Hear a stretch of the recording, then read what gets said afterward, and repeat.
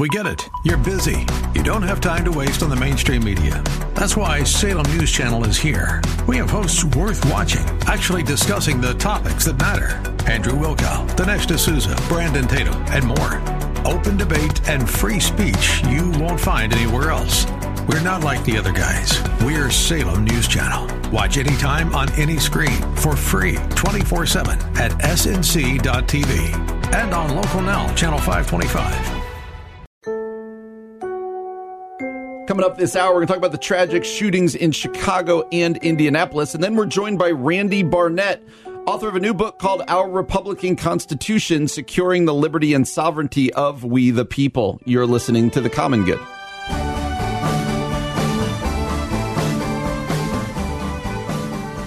Everybody, welcome to The Common Good here on AM 1160, Hope for Your Life, alongside Aubrey Sampson. My name is Brian Fromm. Really glad to have you with us on a beautiful Friday afternoon.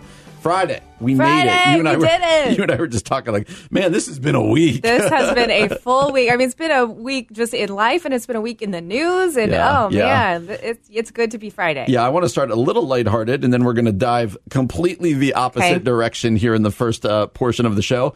If people could see you right now, you are... So a little bit of background. Aubrey and I, because we're a new show, we actually have to do headshots today. Yes, we're very official now. And so you took a lot of time, outfits, getting ready. Yes. And so I talked to your wife and made sure we were kind of matchy-matchy. Well, yes. Go ahead. You say what you're going to say. You have your headphones on upside down right now, and you have to hold them up so as not to mess up your hair. Yes, I can't mess up. I got my hair and my makeup professionally done for the photos because I can't do hair and makeup for the life of me. Therefore, my headphones are on upside down because I can't push down on my big hair. I got my big Texas, Chicago hair. But you also have to hold them. I'm holding them. Like, I got to be honest, looking at you across the way is a little ridiculous. It's not going to last. I'm going to just mess up my hair. Let's also talk about, I have on fake eyelashes, folks. So they're going to look very lengthy in the photos. Those aren't real. I just want everyone to know. How do you feel about fake eyelashes? I have mixed feelings. My stylist, sounds so professional. The person who did my hair and makeup, who I love, convinced me I needed them for the photograph. And I wasn't convinced, but she did it. And I don't know. I'll be honest. I'll tell you after the pictures. Okay. Total guy question here. Yeah. Can you just pull off fake eyelashes? Yes. Or is it more complex than that? Yeah, you can just pull them off, but they are kind of like quote unquote glued on, so you have to do it delicately so you don't pull off your own eyelashes. I'll probably sleep in I'll probably wear them all weekend, honestly. I don't know how you women exist. I don't either. I don't know. I bought into the myth that I needed eyelashes, so we'll see if it pays off. I do remember at our wedding when Carrie and I got married, like she had to like arrive and start getting ready like 5 hours before. I was like, yes. Oh, no, I'll get there like 45 minutes before. Speaking of that, I know we have important topics to talk about, but I do have to say one thing. My sister's getting married next weekend, and the wedding's at 6:30 p.m. p.m.? Okay, that's dinner time. Yes. We have to get there. Guess what time for hair and makeup? What would I guess? And from context clues, yeah. I would guess, if you hadn't given me any context clues, I would guess 2 o'clock. Oh, you're really far away from the time frame. 9 a.m. 9 a.m., folks. And what time are the guys getting there? Not till like 4:30, of course. Probably going to play a round of golf before it even starts. Exactly. Kevin's like, I'm going to go for a long jog that day. I'm going to train for my triathlon that day. There are many things that make men and women different, and that is one of the major ones. Yeah.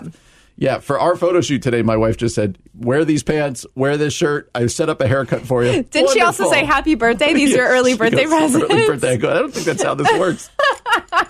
So anyway, you'll be watching, and we would love all of you to comment. I'm sure Aubrey would appreciate it if all of you commented yay or nay on the eyelashes. Say yay even if you don't believe it, just to make me feel good about myself, please. I need it. All yays all the time. Well, as we said, do want to take a hard right turn here.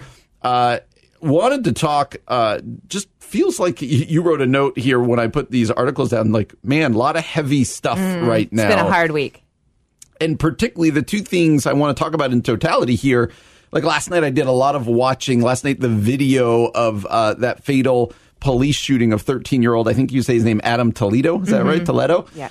Was released. And that was so hard to even, I didn't watch it, but even I was watching the news. I was watching WGN and they showed like up and to the point when the gunshot. And you're just like, oh my gosh, that was just to hear the discussion and I wasn't even so much concerned, like interested in the debate about just the 13-year. I have a 13-year-old son. Exactly. And there's people who want to say, well, he did this or the police did. Not even my biggest care. I just felt so sad watching these parents and watching all these people, and then wake up this morning to 8 people being killed at a FedEx facility and another mass shooting in Indianapolis today. Many more injured, and you're like, what the heck? What is going on? I don't even, I'm not even connected to either of these other than watching them. And I feel just incredibly, oh man, another one, more of the, you see a police shooting and you're like, another one. I don't even know the details, but another one. Right. And then you see these mass shootings and another one. And I don't know the answers. All I guess I want to say is it makes me really sad, and it should make all of us really sad. I think it should make all of us sad. I think it should make all of us get on our knees in lament before the Lord and just beg for change. I got to confess, I'm not a person who deals with anxiety. I know we're talking about anxiety later on this afternoon, but this has brought me some anxiety. This is a new level of terrorism on our own land, by our own people, against our own people. And I just am frightened for the future if this continues. But of course, more than any of it, grieving all of the losses. I mean, just losses of innocent life. And your heart goes out to Adam Toledo's family, his mom. I know that there are churches in the city that have been covering them in prayer, knowing that this article was going to come out. And I just feel like this is this video was going to come out.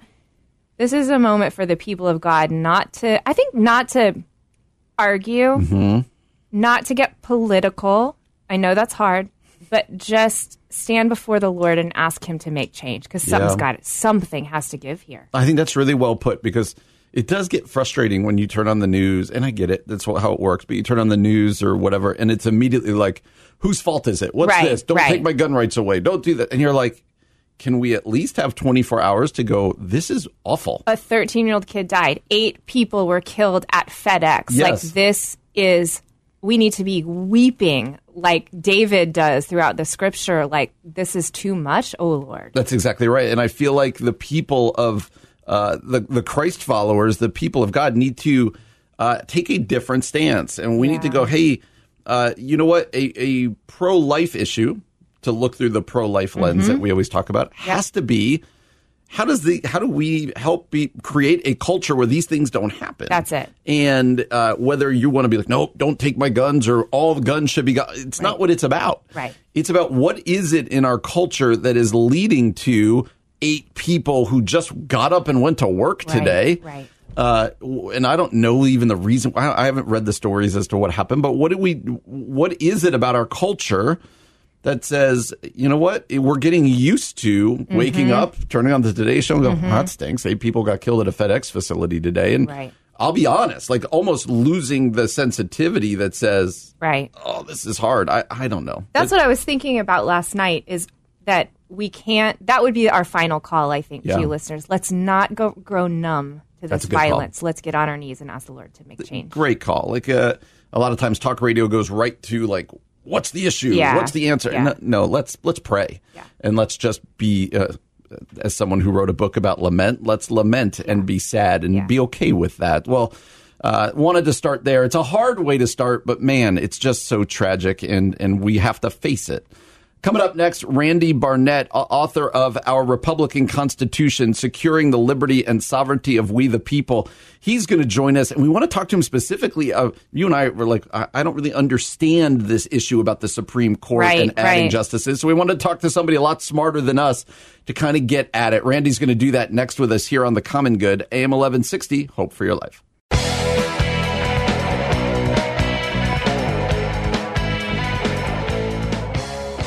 Everybody, welcome back to The Common Good here on AM 1160, Hope for Your Life, alongside Aubrey Sampson. My name is Brian Fromm. Thrilled to have you with us today, and we're real excited to be joined on the phone by Randy Barnett, professor of constitutional law at Georgetown University, also the director of the Georgetown Center for the Constitution. And as if that's not enough, Randy's also the author of Our Republican Constitution, Securing the Liberty and Sovereignty of We the People. Randy, thank you so much for joining us. How are you doing today? I'm doing really well. And how are you guys doing up there? We are doing well. Good. The sun is actually out here in the Chicagoland, so we are good today. Hey, Randy, before we jump in to all we want to talk about, could you briefly introduce yourself to our audience just so they can get to know you a little bit? Oh, sure. I'm a law professor at Georgetown Law School. I've been a law professor for some 35 years. I actually started teaching in Chicago at the Chicago Camp College of Law. I grew up in Chicago area. Calumet City was where I grew up. My folks were from Hyde Park and South Shore, respectively. And I was a prosecutor in Chicago in the Cook County State's Attorney's Office after I graduated from Harvard Law School. Wow, that's awesome. It's good to have you back here in the Chicagoland, at least on the radio. Hey, what we wanted to talk about, Aubrey and I, we were reading an article and watching the news, obviously, about this idea of adding justices to the Supreme Court. And lots of people have really big opinions on that. But we wanted to get kind of an expert on to tell us what are the pros of increasing the number of justices on the Supreme Court? And then obviously the flip side, what are the cons? What are the dangers of this possibility? Well, I think the first thing that your audience should know is that this is perfectly constitutional. I'm against the idea, but it is completely constitutional. The number of Supreme Court justices is set by Congress. They have to pass a law that's signed by the president. That's how it's done. And it has varied over the years since the founding. We've had as few as 5 and as many as 10 Supreme Court justices. Having said that, the number has been set at 9 for about 150 years. Wow. And so that is a long settled practice. Franklin Roosevelt proposed what's called a court packing scheme to change that, and it was he was repudiated by his own party, the Democratic Party, when he proposed it, even though his party held enormous majorities in Congress at the time. So let me just say a word about what court packing is and is not, because it's not an official legal term. It's a term that's used, rhetorically in politics. Court packing, I don't think, is just changing the number of Supreme Court justices. As I've said, that's been done before. Court packing is changing the number of Supreme Court justices to secure a particular political or partisan or ideological outcome. Okay. It's because you don't like the composition of the Supreme Court and how they're ruling, you want to add justices who are going to rule the way you want to. And the proposal that was just introduced yesterday in Congress by a few congressmen would increase the number of justices from 9 to 13. Well, just by coincidence, there are 6 conservative justices now, including Chief Justice Roberts, who I do count as a conservative. By adding 4 justices, guess what? Just by complete coincidence, the number would go from 6 to 3 to 7 to 6. That's right. Yeah. How do you like that? Some strategy there, right? Yeah. So it shows that this is a partisan effort, and the number of justices, it's a very, very bad idea for the number of justices to be set for partisan reasons. If this bill passes, what will be impacted? Like, practically, how does this play out for us on a day-to-day basis? Well, first of all, I don't think the bill will pass. The House leadership does not support it. I don't think it's going to get anywhere in the House. There's a commission that's been appointed by the president to study Supreme Court reforms. It's made up exclusively of law professors, overwhelmingly left-of-center law professors, although I know people from the right who are also on the commission. I'm not sure that commission will recommend expanding the number of judges. They might actually come in with a proposal like term limits or something like that. We'll have to see. They're supposed to report back in 6 months.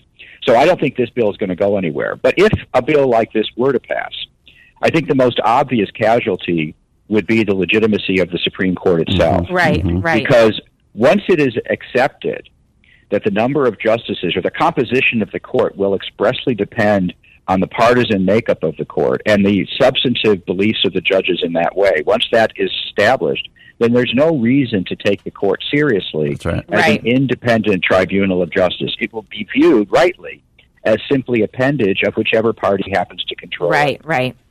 Yeah. And we will lose something very valuable in this country, which is the legitimacy associated with an independent judiciary who is supposed to call it the way they see it. Now, it's a flawed judiciary because they don't always do that. Sure. But that's what they aspire to. Right. And this would eliminate that as even a possibility. Yeah. Randy, I think you brought up a really important word, that word of partisan. I know when I look at our politics, especially in our country, everything feels so super divided and partisan. I wonder if, A, you'd agree with that, and B, what are the dangers? What is the struggle that we have as a culture right now because of that partisanship? Well, first of all, yes, I do agree with it, although I do think it's useful to keep in mind that things at one time were worse than they are today. I mean, the country did live through a conflict in which 500,000, 500,000 Americans died on the battlefield fighting over a partisan divide. Right. We're not at that point now. But the reason why it feels so partisan now is because the two political parties have sorted themselves out ideologically in a way that has not been true for the last 75 or 80 years, when the parties shared a kind of common political view, then had variations at the margin. Now we really do have a progressive party, the Democratic Party, and a conservative party, which is the Republican Party, more so than we've ever had. And that means that under our system of government, these two parties, and they're relatively equally divided.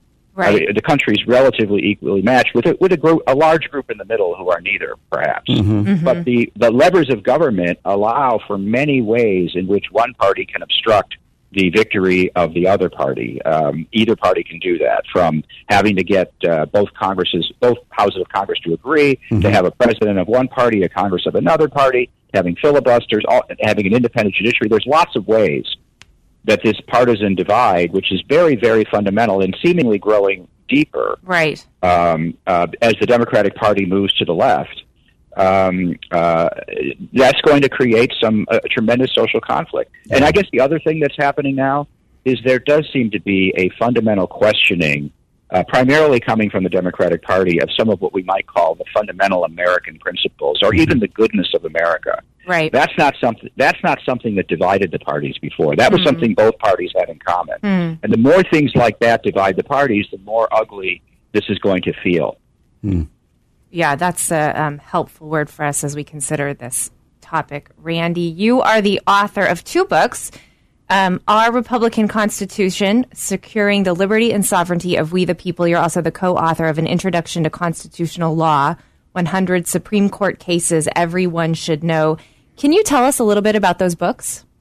I'd be delighted. The first book, which is a popular book it's a trade book for a popular audience, talks about the proper role of the judiciary in a constitutional republic, and it distinguishes between a democracy, which is based on a collective conception of we the people, and a republic, which is based on an individualist conception of we the people, each and every one of us.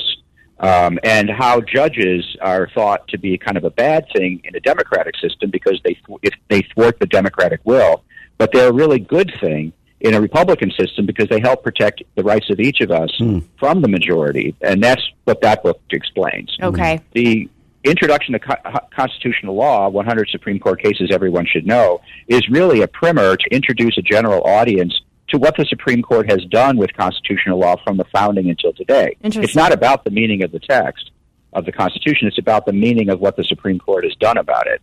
And when you buy that book, which is a paperback, you get a scratch-off code that's good for a video series that my co-author and I spent 2 years recording. Wow.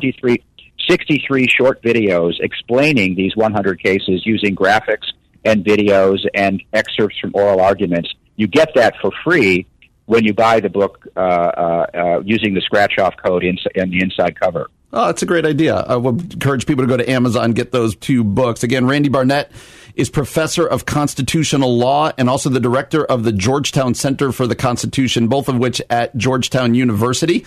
You can learn a lot more about Randy at his website, randybarnett.com. That's randybarnett.com. Randy, this was really insightful and helpful. We're real appreciative. Have a great day. Thanks for joining us today.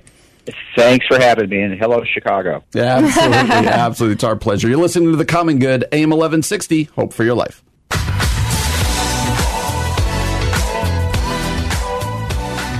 Hey, friends. Welcome back to The Common Good, AM 1160. Hope for your life, alongside Aubrey Sampson. My name is Brian Fromm. Really grateful to have you with us today on a Friday afternoon. Hope you're looking forward to a great weekend. Most people may not know this, or most people probably do. You wrote a book. You've written multiple books, but your most recent book is on lament. Help other people. What is lament? Define the word lament for us. Yeah, lament scripturally is known as an impolite plea. It is really crying out to God out of pain and grief and sorrow in some of the rawest, ugliest language you can imagine. And often lament is not just personal, it is communal, it is prophetic, it is for the nation that is suffering. Lament is found all throughout Scripture. Jesus lamented. Of course, we know that Tamar lamented, and we know that Job lamented as well.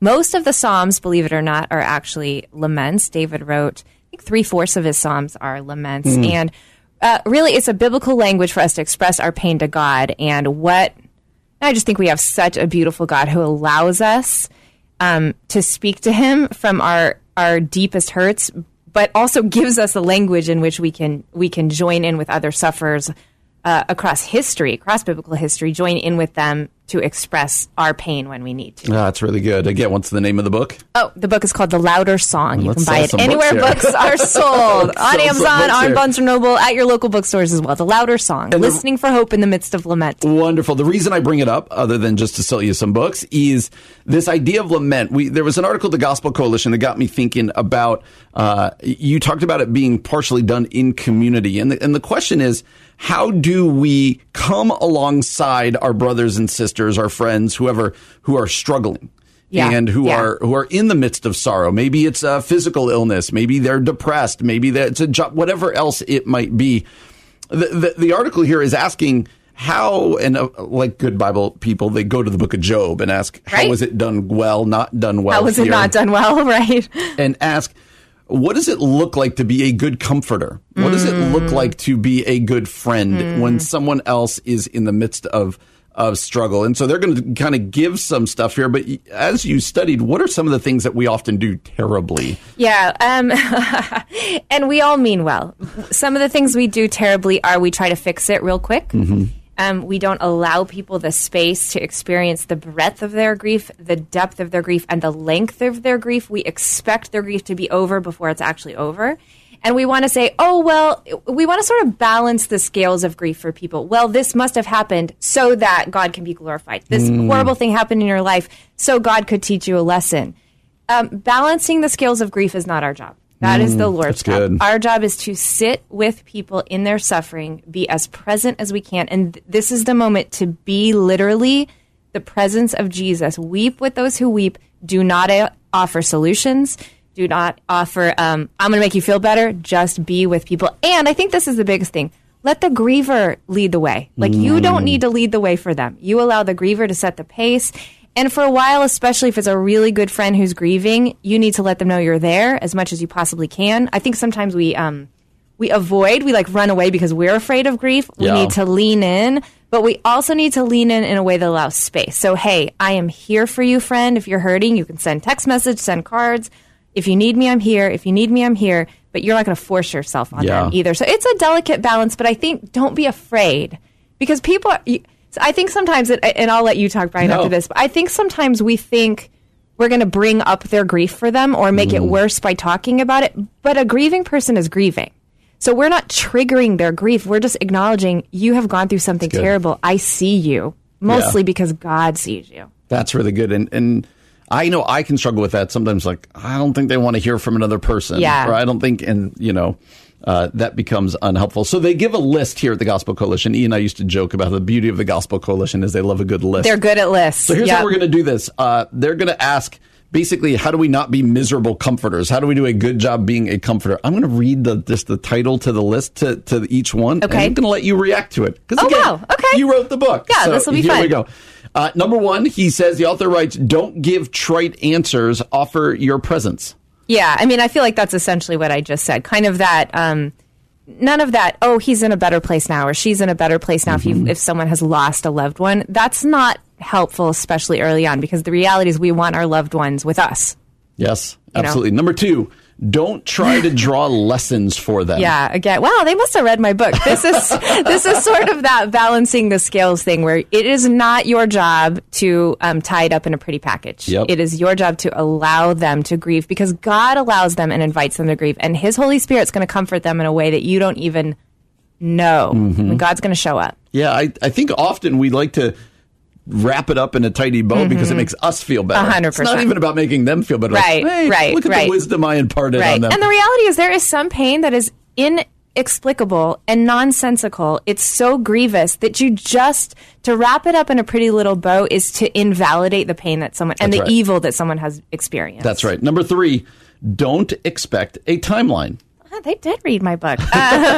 Yes. Again, grief takes a lot of time, and we have to be willing to let people take all the time they need, even if we're like, they need to, make a choice to have a good attitude. It's not about you to make that decision for them. That's one of the hardest things about grief is like everybody comes in, like, somebody dies, everybody's there for 4 days, and it's just to the point that it's overwhelming. Yeah. And then it's like, where's everybody? Yeah. Like, what just happened? I would say, if you are walking with someone who's lost someone or is maybe going through an illness, put the anniversary of that in your phone so that you can remember every year and send a card. Even if it's 10 years, send a card, send a text, send flowers. Let them know you remember this thing they've gone through. That's good. Number 5, don't expect consistency. Yeah. I mean, I think, again, this is what I keep saying. You can't... a friendship may actually change. If you've been walking with like your best friend and suddenly they're going through something really difficult, you have to remember that they're going through something difficult. And so things are not going to be what they were. And their grief is not going to be consistent. Sometimes a grieving person may feel like, hey, I want to get out in the world today. And sometimes they might be so angry, they don't want to see anybody. And sometimes they might be so sad. Just, again, we have to sort of let go of our need to control it. Because grief is scary and weird and it's hard and vulnerable. Just... it is inconsistent. That's part of the healing journey. Then number 5, don't water down your theology. Yeah, that's hard to do, especially because you're balancing not fixing it. But I do think God's sovereignty and God's hope in difficulty really ultimately, and God's presence is what brings healing and heartache. That's good. And this is kind of based out of, if you read the article, based on kind of Job's friends and the bad job they did in kind of encouraging and being there for Job. I guess I would close by encouraging people, in a lot of this is don't be scared to kind of enter into the mess with your friends and people. Like, I think a lot of times it's fear that makes us go, I either better leave them alone or I better just say the right thing. Certainly. Or I better give them some nugget, as opposed to, like, I remember Carrie and I were going through some stuff when we were trying to have kids. And I'll never forget somebody close to me calling me and saying, I don't know what to say, but I'm here whenever you need me. Love it. And I remember that being by far the most encouraging thing anybody ever said to me. Yeah. And I got a lot of answers, a lot of bad answers from people in the midst of it. Right. So it's a good article, Gospel Coalition. They clearly took this from Aubrey's book. So I mean, obviously, they're just over there reading all my stuff and copying it. We're going to look for an apology later. So anyway, it's at our Facebook, Twitter, and Instagram at Common Good Talk. Well, coming up next, kind of along the same lines, just want to talk about the concept of anxiety. How do you battle with anxiety? We're going to talk about that next year on the Common Good, AM 1160. Hope for your life.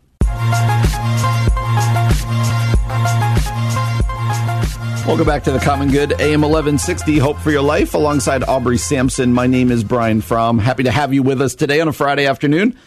All right, so something I'm going to lay cards on the table here. Something I increasingly struggle with in my life is anxiety. I'm never I'm not medicated for it, never any of this, but just, I think you get older and you got more responsibility. And I struggle. I used to be a pretty carefree person. And now, every now and then, I'll tell my wife, I'm having trouble sleeping. Or this. I just feel like the weight of the world's on my shoulder. And I think a lot of people out there feel that way. Yep.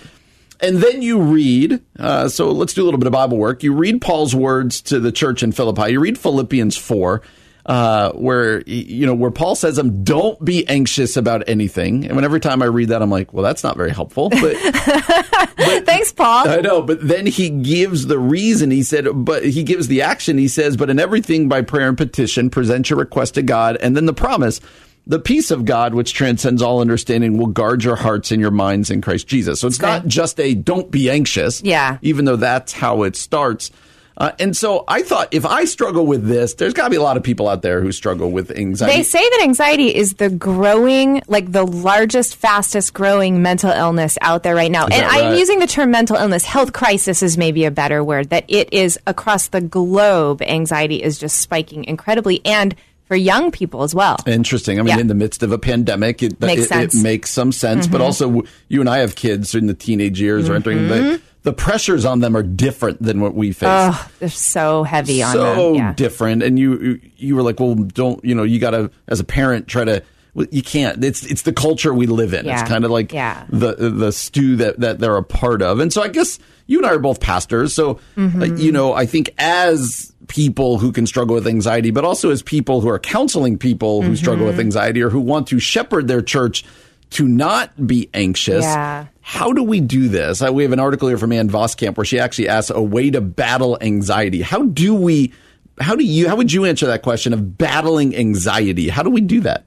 I feel a little bit out of my depth because I'll just be honest with you. Anxiety has not been a struggle for me, except I was telling you this, that recently I do think it's starting to creep in because at night I have had those nights where I'm up, I can't sleep because I'm worrying or because I just have something going on over and over and over in my head. And so I do think that's some version of anxiety. I would say, what we need to be mindful of is there's worry where perhaps we're worried about something and we can solve it. And then there's anxiety, which really is more of that visceral reaction where like we can't sleep or our mind is racing or our heart are beating, or sometimes in extreme cases you can feel like you're having a panic attack. And I think pastorally, I think I would just say you're not alone. More and more and more people are starting to open up about the fact that they struggle with this. I'm sure there's research on why it seems to be increasing. But then I do think the fact that, goodness gracious, God's word is so timeless that it even talks about worry and anxiety. And I do love Paul's words, pray about everything, tell God what you need, and thank him for all he has done. That's what Ann Voskamp says on her blog post, A Way to Battle Anxiety.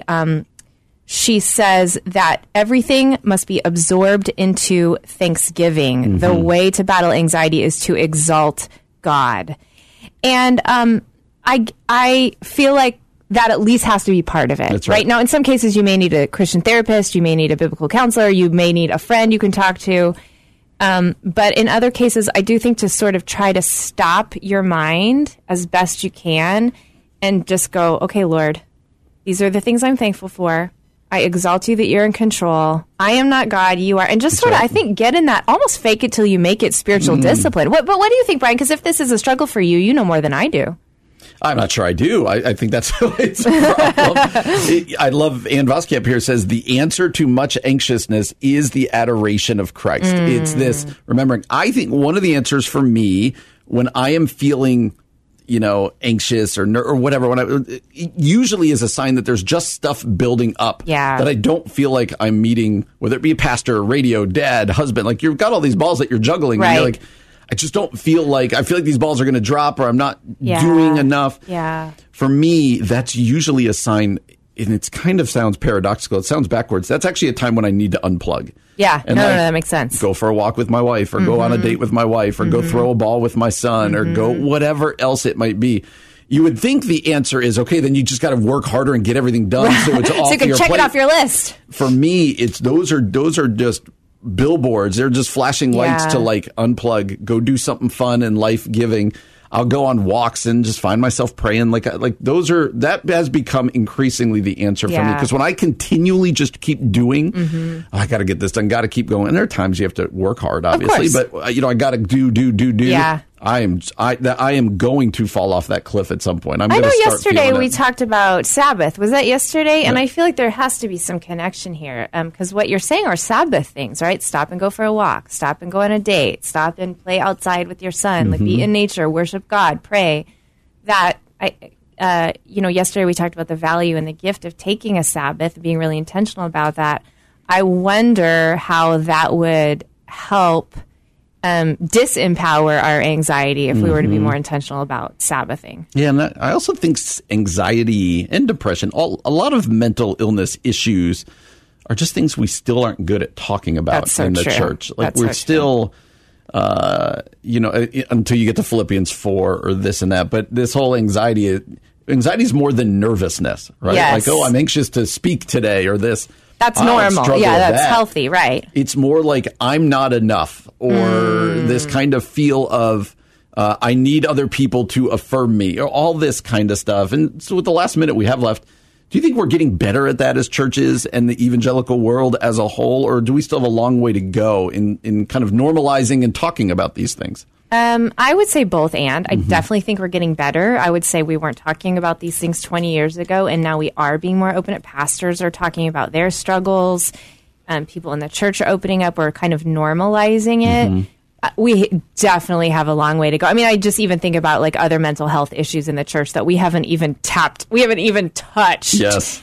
And we certainly have a long way to go for the mental health community. Absolutely. But I mean, 20 years ago, could you have written a book on lament? I'm not sure. Absolutely not. And so that's why, I mean, and I do think we're getting better. Yeah, we wanted to go over this topic just to say if you're out there and you struggle with anxiety, you're not alone. And we do want to read, like, that's a promise in Philippians 4. It's not like, oh man, Paul doesn't know what he's talking about. That's a promise made to us. And so we want to encourage you with that. We'll put that article from Ann Voskamp up at our Facebook, Twitter, Instagram. We'll put them up at Common Good Talk. Well, coming up next, Christianity Today editor-in-chief wrote this, The Splintering of the Evangelical Soul. Going to discuss that new op-ed out today here on The Common Good, AM 1160, Hope for Your Life.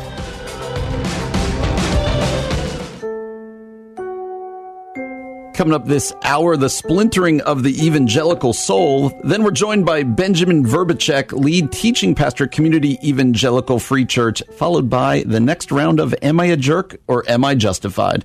You're listening to The Common Good.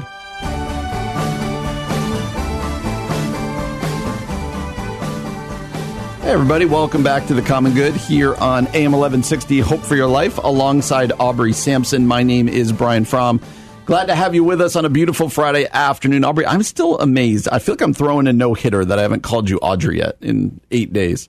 Well, don't jinx it. I mean, maybe you shouldn't bring it up because... It's like when you don't bring up a no-hitter. Right. I'm assuming you get that all the time, though. Audrey, I get Audrey. We've already talked about how I get Amber. Yeah, it happens. That's all right. Do you get Ryan a lot? I get nothing but Brian. Really? Nothing. My name is very standard. No one's ever like, hey, Brain. I will get that on mail often, and my kids think it's hilarious. Wait, really? It'll say like B-R-A-I-N instead of I-A-N? Oh, that's funny. You know, it's just like it's like an autocorrect or something, and it comes up Brain From. I'll be like, yes, it is. That's amazing. Did you ever watch Friends? Chandler Bing would get like Chandler Bong. Chandler Bong, yeah. Carrie and I went through a total Friends stage before we had kids. We would like just sit and watch Friends all the time. Oh, that's fun. Absolutely. Well, okay. Christianity Today, their president and CEO, his name is Timothy Dalrymple, and he wrote an editorial that has been kind of flying around Twitter today, Christian Twitter. It's entitled The Splintering of the Evangelical Soul, Why We're Coming Apart and How We Might Come Together Again. I think this is super important, and especially understanding who wrote it, right? The president of Christianity Today. Yeah. Let me just read some of the beginning for you. Okay. He says, new fractures are forming within the American evangelical movement, fractures that do not run along the usual regional, denominational, ethnic, or political lines. Couples, families, friends, and congregations once united in their commitment to Christ are now dividing over seemingly irreconcilable views of the world. In fact, they are not merely dividing, but becoming incomprehensible to one another. He then tells a story about college friends who used to be really tight, but now are kind of divided. He says, so then he goes on to say, what do you do when you feel you're losing the people you love to a false reality? What do you do with the humbling truth that they have precisely the same fear about you? The quandary is not unique to evangelicals, but fellow believers who once stood shoulder to shoulder now find that tectonic shifts have thrust them apart. Their continents are separating. They cannot find a bridge back to common ground. How could our views of reality diverge so dramatically? And is there anything we can do to draw together again? That's his intro. Let me ask you, do you think he's overstating, or do you think this is a good kind of lay of the land, a good look at what's going on out there? I think he has his finger on the pulse of American evangelicalism right now, period. Yeah. This is I mean, I don't know if I would call it a prophetic word, unless he does give us some ways to change, so perhaps, but he is certainly naming some things that are true, even things I've experienced in my own family relationships and friendships. Do you think he's right on, Brian? I do. And I think social media plays into it. Certainly. I think what we talked about earlier about political just partisanship, I think it goes back to something we've talked a lot about is in our politics now, but it feels like culture wars. It feels like everything, but kind of the big umbrella being our politics. It feels like, and we've said this many times here, is that no longer can you and I disagree. We can't be on different sides of the aisle, but still be friends. Now it's a good and evil thing, right? And the other thing that I feel like is happening is, so let's say you post something on social media that someone might disagree with. Mm-hmm. What I'm finding is now people are like sending me YouTube videos to disprove me or text messages to say you're wrong. And I think what's strange about that to me is I don't necessarily feel the need to do that on someone else's end. I'm like, oh, okay, we think differently about this. Certainly sometimes it riles me up more than it ought to. But I don't take the time to like go research a video to prove them wrong and send it to them. But that seems to be happening more and more to people I know. And I don't know that that's helpful. That doesn't feel like a solution either. Yeah, I've never been argued out of something, right? Like a perfect example right now is person X posts, hey, I got vaccinated today. And here come the articles as to if you get vaccinated, you're going to grow a tail. Right, or you're gonna do this. Right. The dangers of vaccination. And that people, I wish people were as excited about evangelizing about Jesus, but everybody's they've become political evangelists or vaccine evangelists or whatever else it might be. We do feel like we live in a culture, and you and I are most concerned about the church. Yes. We live in a church culture where it's more important to be heard and be right than it is to be unified and civil, maybe. And do you feel like, I might be speaking out of turn here. I might be not looking at the plank in my own eye, but do you feel like people are more easily offended than they have been in the past? I feel like everyone is offended. Everyone is so earnest, and it does feel like you're walking on eggshells a lot. And I do think there's something we don't want to unnecessarily offend people. We want to be kind. We want to be gracious. We want to build bridges. We don't want to cause division. But I sometimes wonder if we're like, even me, I'm just asking myself now, am I overly sensitive to things where I need to not take everything so personally? Yeah, I think it's probably true. I do think in a culture where everything's about, am I right? Am I wrong? Am I defeating evil? Whatever else it might be. Then you get defensive about, you called me wrong. Now we're really going to fight. As opposed to going, I really appreciate when I have a conversation with someone and either they say to me or I say to them, I haven't thought about it that way. Mm-hmm. Thanks for that perspective. Thanks for passing on. I might not even agree with you, but hey, let's go have a coffee or an iced tea in my circumstances. Let's go do something. So he's going to get into it, but what do you think the answer is to this? Because we talk about this often, the splintering of the evangelicalism, and that it used to be, the beauty of evangelicalism has always been or the goal of it being that there's kind of different types of beliefs and people and this and that is certainly changed. But what is an answer in your mind? What's a way forward for us as individuals or as just churches? I think the answer, and he talks about this in this article, I'll read a quote in just a minute, but it always is do this stuff in community. It does not work to do it online. It does not work to do it with disembodied avatars. Like, you need to be in someone's living room, across the table from them, invite them to your house. I am saying this to myself too. Like, we have to do it in relationship, in true friendship, so that there's respect, so that there's listening. And when we hurt each other biblically, we can resolve conflict. We can be people of peacemaking. And that's the other thing I would say. I do think we've lost sort of this this passion for peacemaking. And I don't mean conflict avoidance. I mean actually doing the work that it takes for the shalom of everyone, for everyone to flourish. One of the quotes he says here in the article is, rather than withdrawing into communities of common loathing, that's a good word right there, the church should be offering a community of common love, a sanctuary from the fragmentation and polarization, from the loneliness and isolation of the present moment. The church should model what it means to care for one another in spite of our differences on social and political matters, and affirm the incomparably deeper rootedness of our identity in Christ. That's really good. And that's what it kind of comes back to for the church. Like, we could wave our fists at it and talk about the dangers of social media and the way our media is set up to splinter us. But until the church regains a priority on unity, even, the important line is that unity does not equal uniformity. Right. There can be differences, and there should be differences, but that Jesus literally prayed for our unity. Until that becomes a driving force of the church, we're going to just look like the culture around us where, hey, I'm a Republican Christian. I'm a Democrat Christian. I'm a pro-vaccine, pro-mask Christian. I'm an anti-vaccine, anti-mask, where it just becomes another title. And he ends his article this way. Again, this is Timothy Dalrymple, president and CEO of Christianity Today. He says, perhaps we can begin to build bridges across our informational worlds. Perhaps we can nurture a healthy media ecosystem that offers a balanced view of the world and a generous conversation about it. Perhaps we can restore a culture of leadership defined by humility over celebrity and integrity over influence. Perhaps we can invite those who have found counterfeit community in their political tribes to rediscover a richer and more robust community in Christ. All of these things will be essential to rebuilding a shared understanding of the world that God created and what it means to follow Christ within it. Just a great word. Such a great word. But there's going to come a point here, people, where we've got to stop talking about the fractured world we live in and start doing something about it. And so I think this is helpful. Well, coming up next, speaking of social media, we're going to be joined by someone who's been on the show before, a pastor by the name of Benjamin Verbicek, who wrote a really interesting blog called Dear Twitter, I'm Leaving You for My Wife. We're going to discuss that with Benjamin next here on The Common Good, AM 1160, Hope for Your Life.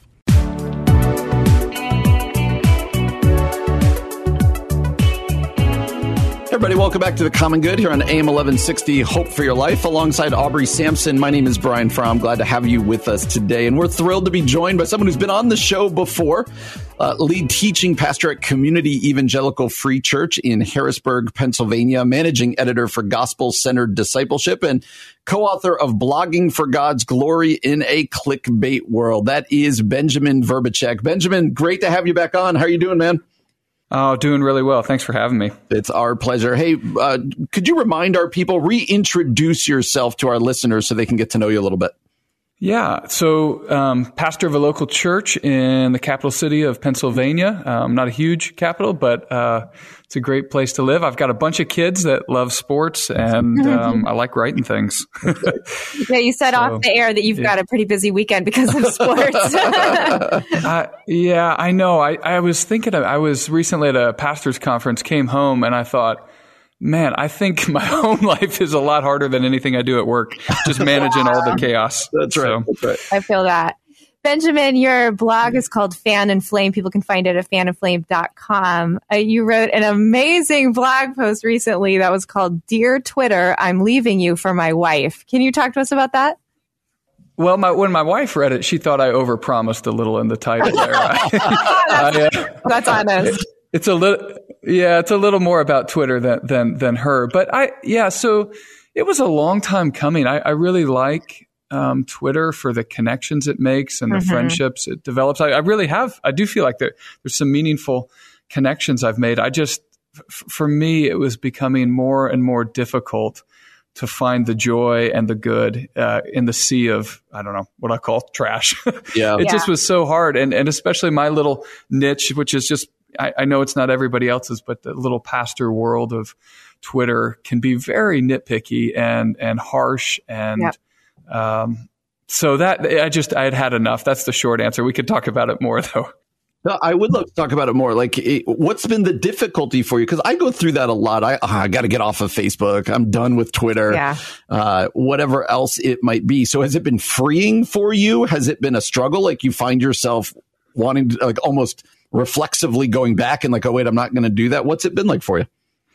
Yeah, I mean, I don't know that I've ever been fully addicted. The closest thing I've probably is caffeine and Starbucks or something like that. So I don't know that there's true withdrawals, but I do find myself going like, I just want to click over or look at it or whatever. And every once in a while I've checked back, but just to see if anybody sends me a message or something that I want to follow up with. But it is really nice to not be connected in that way and feel that impulse to just look. I hadn't realized just in an hour of time at the office or on a weekend or whatever, how much I was pulling a phone out just to check. So I think it's been freeing. One thing I just, since writing that article, reflection I have, can I share that with you? Please do. Yeah. So for me, the medium itself, okay, well, it's a radio program. Perhaps many people are driving in their car as they're listening. When your car's out of alignment, it's pulling to one side or another, and maybe it's minor, and so you just let it go and you overcompensate by just tilting the steering wheel a little bit, but that takes effort. Mm-hmm.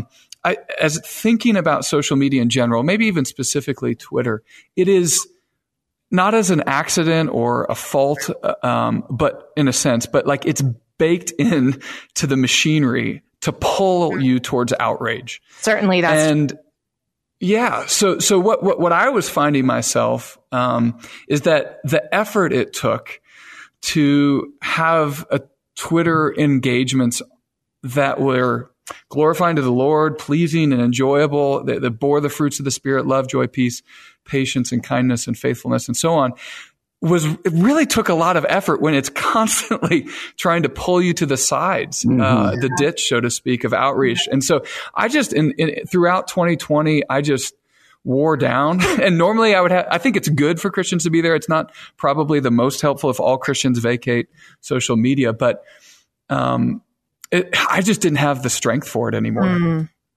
Benjamin, for Christians who feel, for whatever reason, convicted to stay on social media, so there are Christians in that space, I guess I'm wondering, what sort of words would you give them to guard themselves against that outrage, or to guard themselves against being kind of, pulled in one direction or the other? Because you're right, it is baked into the system.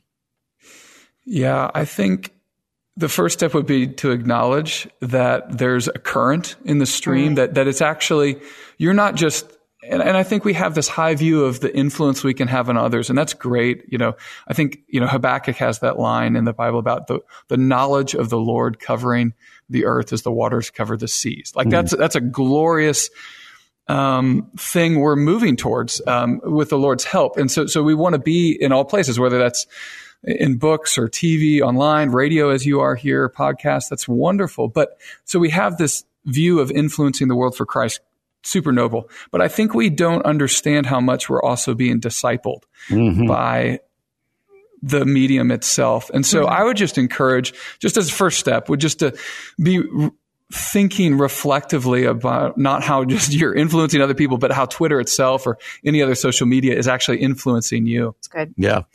And I think one of the premises, you talk about I'm leaving you for my wife, which is, I think, just a great hook and a great line, is the idea of presence, right? And you talked about it earlier. One thing social media does to me is makes me feel really distracted. Like I'm constantly bouncing all around.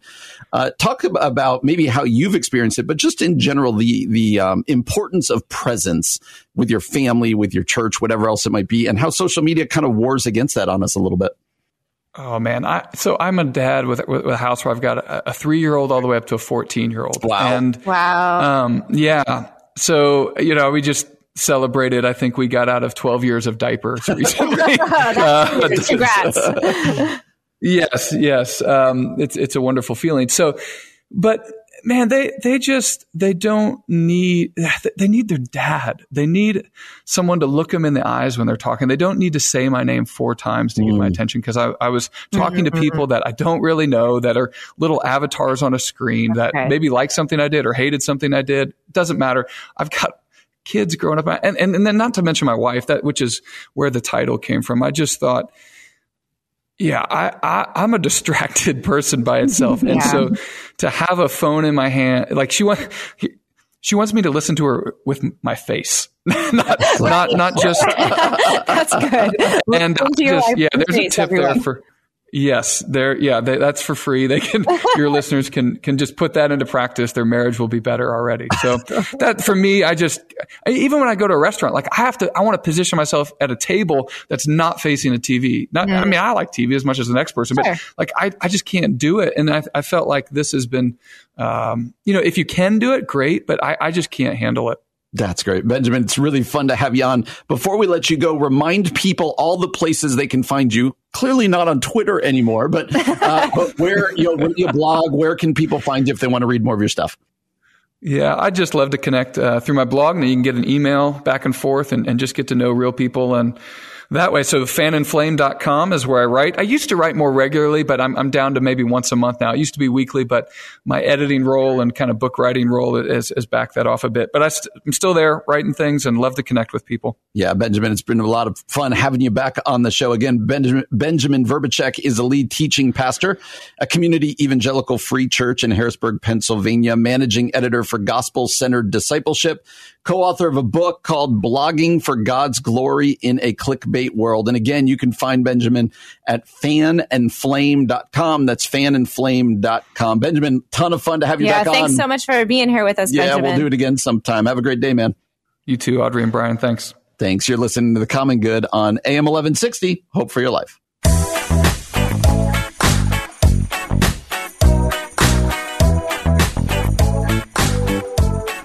Welcome back to The Common Good, AM 1160, Hope for Your Life, alongside Aubrey Sampson. I am Brian Fromm. Glad to have you with us today.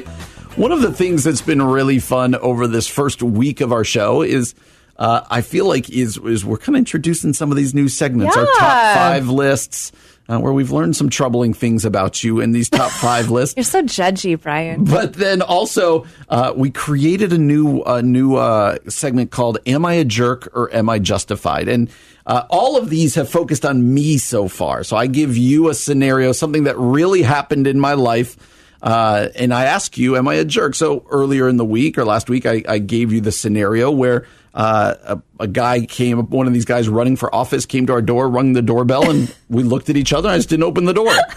And you kind of said kind of a jerk on that one. Yeah. And so that's the way the game is played. We give each other a scenario. Does that make me a jerk? Or am I justified in my actions? Is it good? And so today, for the first time, you're going to give us a scenario from your life. Yes. And I'm ready. I'm feeling critical today. So okay, let's see if you're snarky towards me.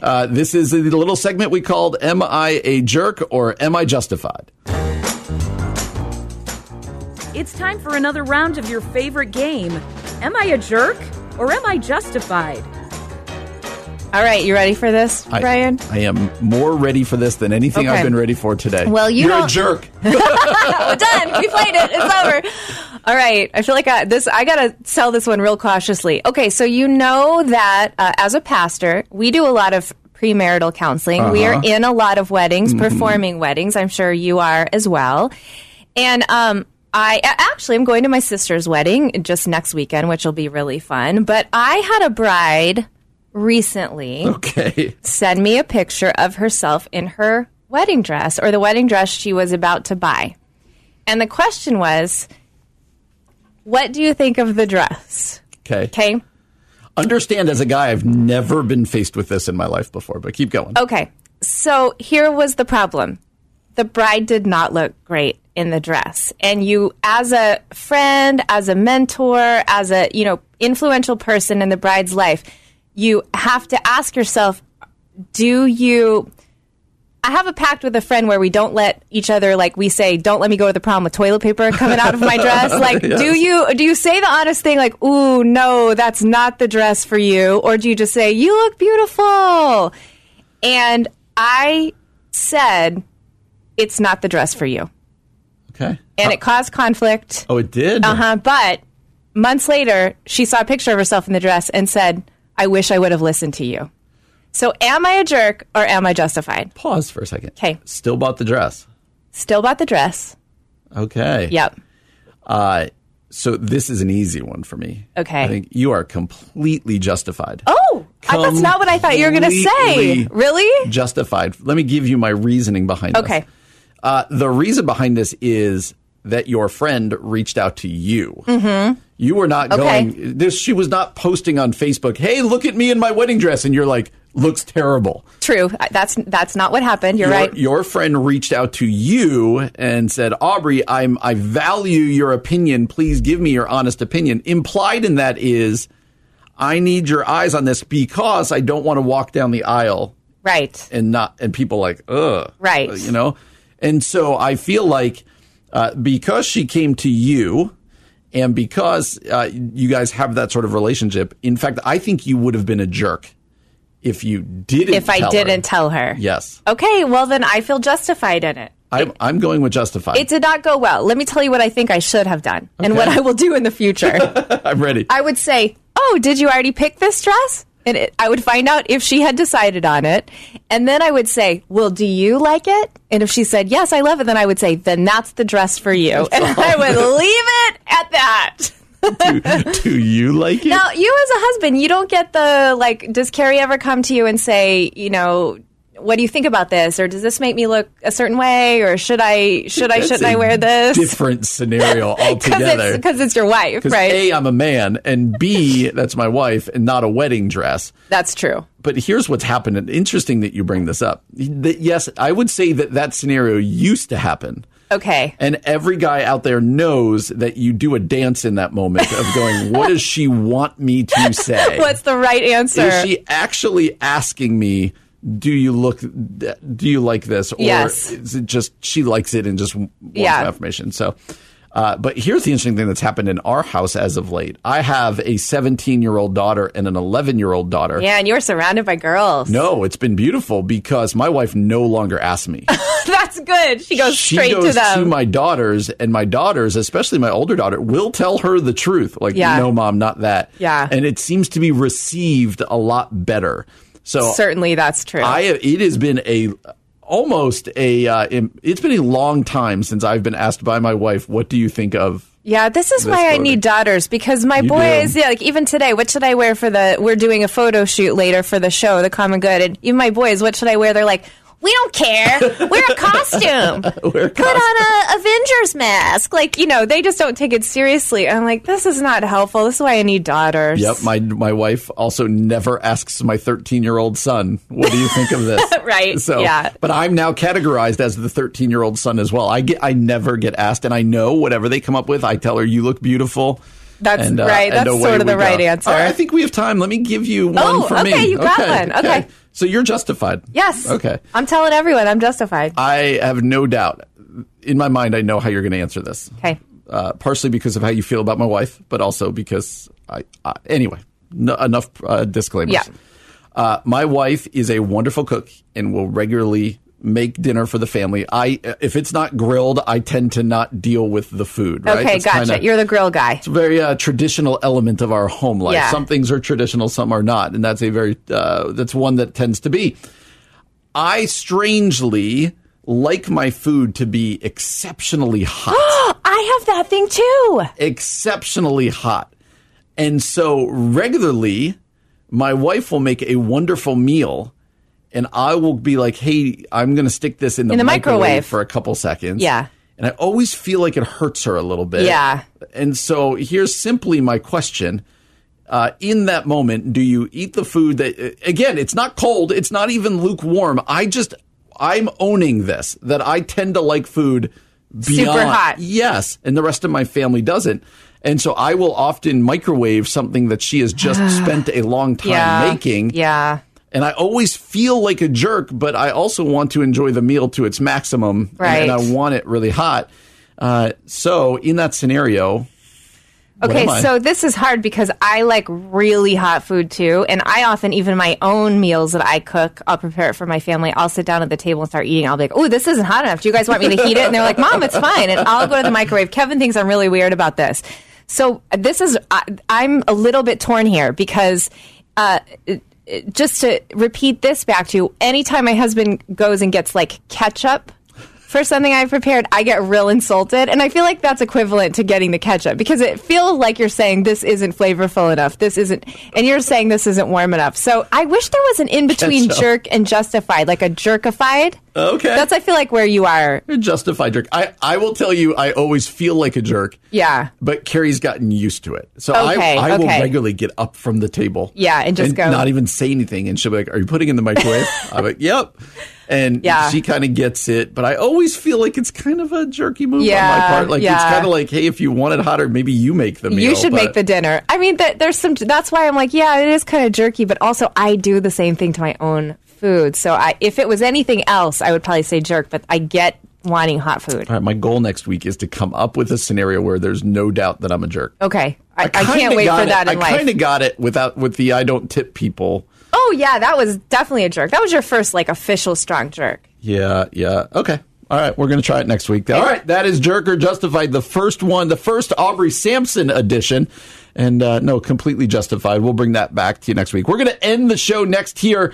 We're going to get pastoral on you. Both Aubrey and I are going to pick a passage, and we're going to preach to you a little bit to try to encourage you as we head off into the weekend. That is next here on The Common Good, AM 1160, Hope for Your Life.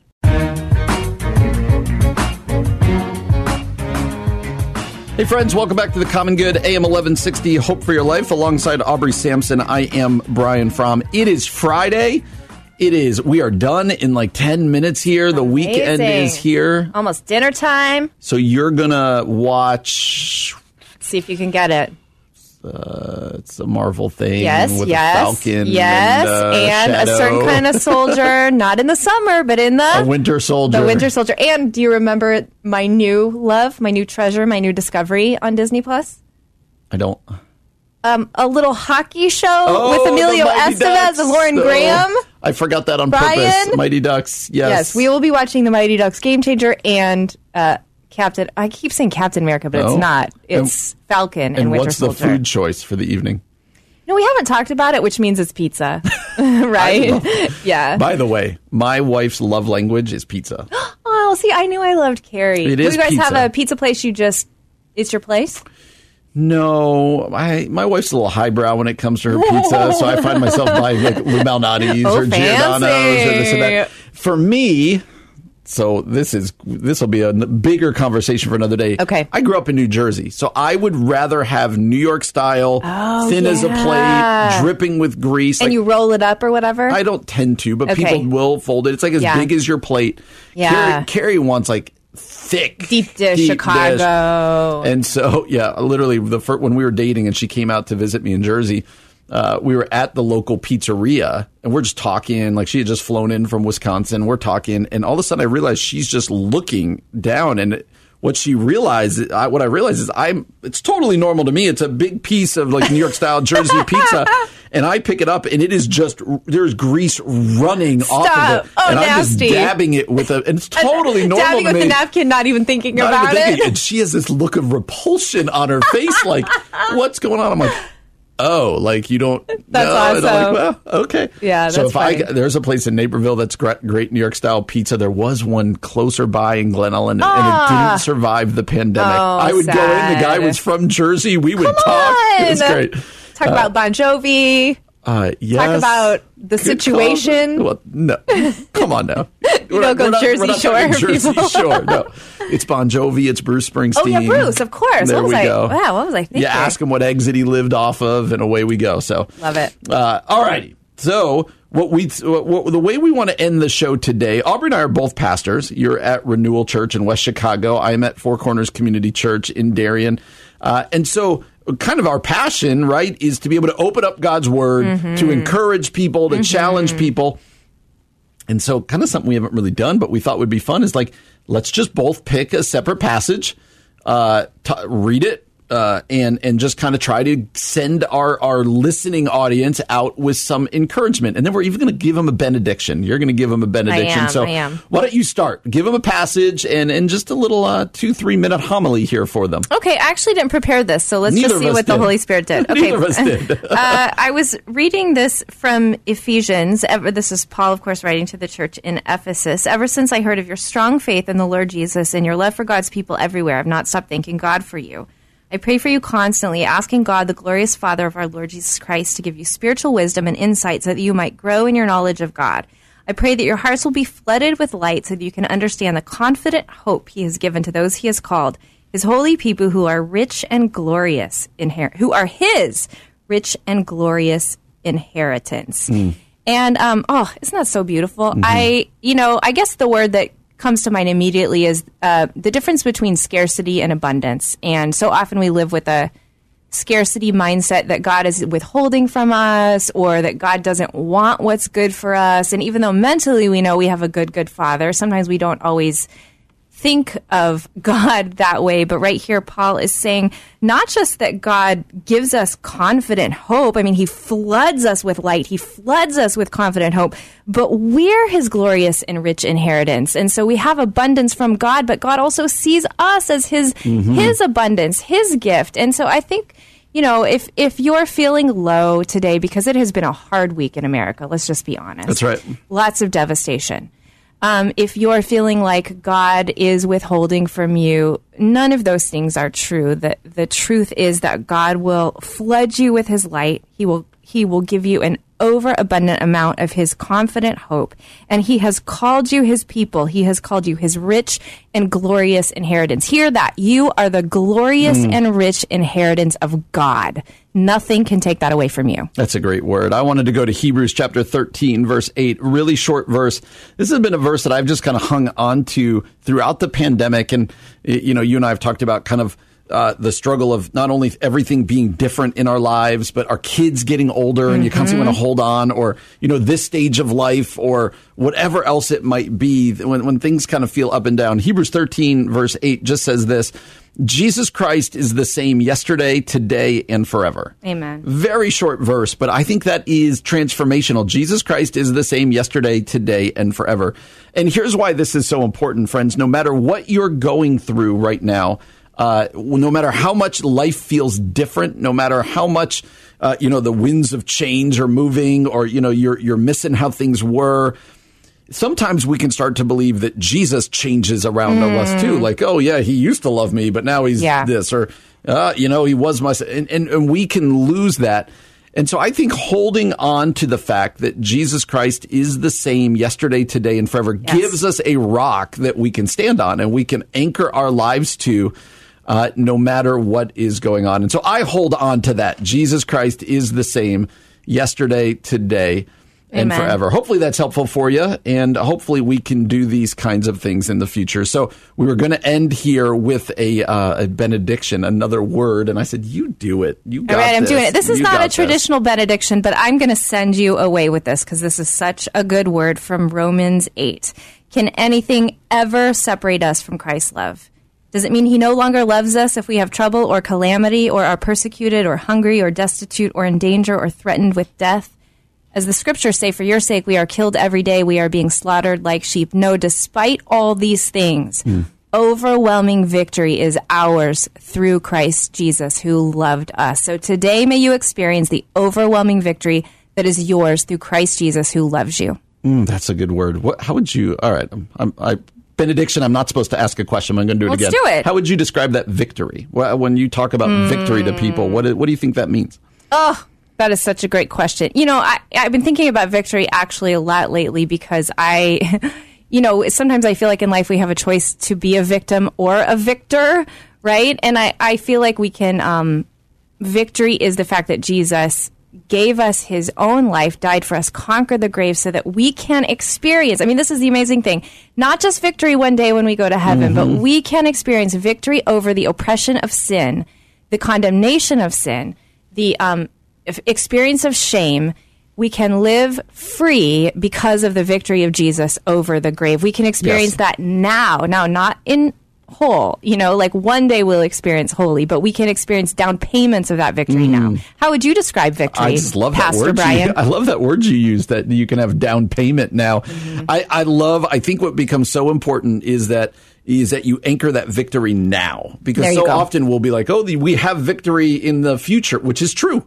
And we hold on to that future reality of no more pain and no more death and no more tears. Yeah. But we also have that victory now. Yeah. We, even in the already not yet, that victory has been won, is won, and it will always be won. Is being won, yeah. Right. And we can hold on to that even when things are hard and they feel down. So hopefully that's a good encouragement for you. We thought that would be a fun way, an encouraging way to end our week. Thanks for joining us all week. If you missed any of our shows, go get the podcast wherever it is you get your podcast. Have a great weekend. Hope you and Kevin have a great weekend. Thank you. What are you doing this weekend? I never asked you. Baseball games. I think we might go out to dinner tonight as a family, so looking forward to it. Well, we hope all of you out there also have a great weekend. For Aubrey Sampson, my name is Brian Fromm. You've been listening to The Common Good, AM 1160. Hope for your life.